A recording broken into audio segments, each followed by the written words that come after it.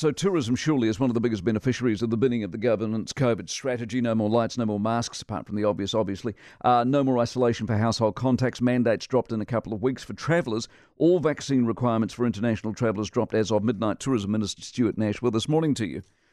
Morning, Mike. How are you? Very well indeed. Tell you what hasn't been dropped is the Traveller Declaration. You're taking a lot of heat on the text. Why is it still in place? Oh, look, what we're doing is we're saying to people, you've got to give information of where you're going to be when you come into New Zealand, but basically you don't have to test when you arrive here. You don't have to have, as you mentioned, you have to prove you've been vaccinated to come here, and we're looking forward to an absolutely magic summer. So is it too cumbersome still? Why did you keep it? Oh, it's not too cumbersome in any way, shape or form, Mike. You know, our value proposition in the States and Europe is very, very strong at the moment for people wanting to travel. And I think, filling in something saying, where you're going to stay in New Zealand, which you've got to do with most places anyway, is not too onerous at all. Okay. The paperwork, the RATs, the mandates, all of that, what's your assessment of how big a handbrake it was on tourism? Hard to know. The border's closed, obviously. It was devastating for many in the tourism sector, certainly those who had a reliance on international tourists. We do know that. And there's a number in the industry that have done it really hard. But a lot got through it, which was really good to see. We did put a lot into the sector, but what I do know, and some of your people that you've interviewed have said, you're really looking forward to summer. Look, I think if you want to be here and you're travelling halfway around the world, filling in a little bit of extra paperwork at the time probably wasn't off-putting. Tourism New Zealand, I'll give it to Rene and his team, did a fantastic job of sort of creating aspiration.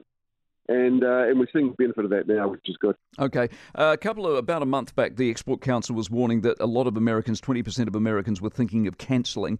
Given what you did yesterday, do you think that solves that problem? I'm hoping it does. The thing about Americans is they were about 10% of tourists pre-COVID, but they were about 60% of the sort of high-value luxury side of the market. So a very, very important market for New Zealand. And I was over in the States about 3 or 4 weeks ago at a tourism event organised by Tourism New Zealand. A lot of excitement there. A lot of Americans really keen to come to New Zealand and really keen to welcome them. How worried are you about the lack of experience here if you go to a place like Queenstown and they're not doing room service and the restaurant's closed because they haven't got staff? A little bit concerned. There is a lack of staff. There's no doubt about that. But from what I'm seeing, and I was down in Queenstown, Wanaka over the weekend, there are a number of tourist operators that are being really innovative in the way they address these issues. But there's no doubt about it. We do need more people here, but it's good to see there's been over 6,000 working holiday visa people arrive. We've processed about 24,000 working holiday visas, which is about the same as we did pre-COVID. So the intention of working holiday people to come to New Zealand is very strong. Good. The more the better and the sooner the better. Appreciate your time as always. Stuart Nash, the Tourism Minister, with us this morning. Japan, by the way, they've learnt their lesson because they've been hopeless with tourism. So they're about to relax their border controls for foreign travellers, boost the economy. They got a weak yen.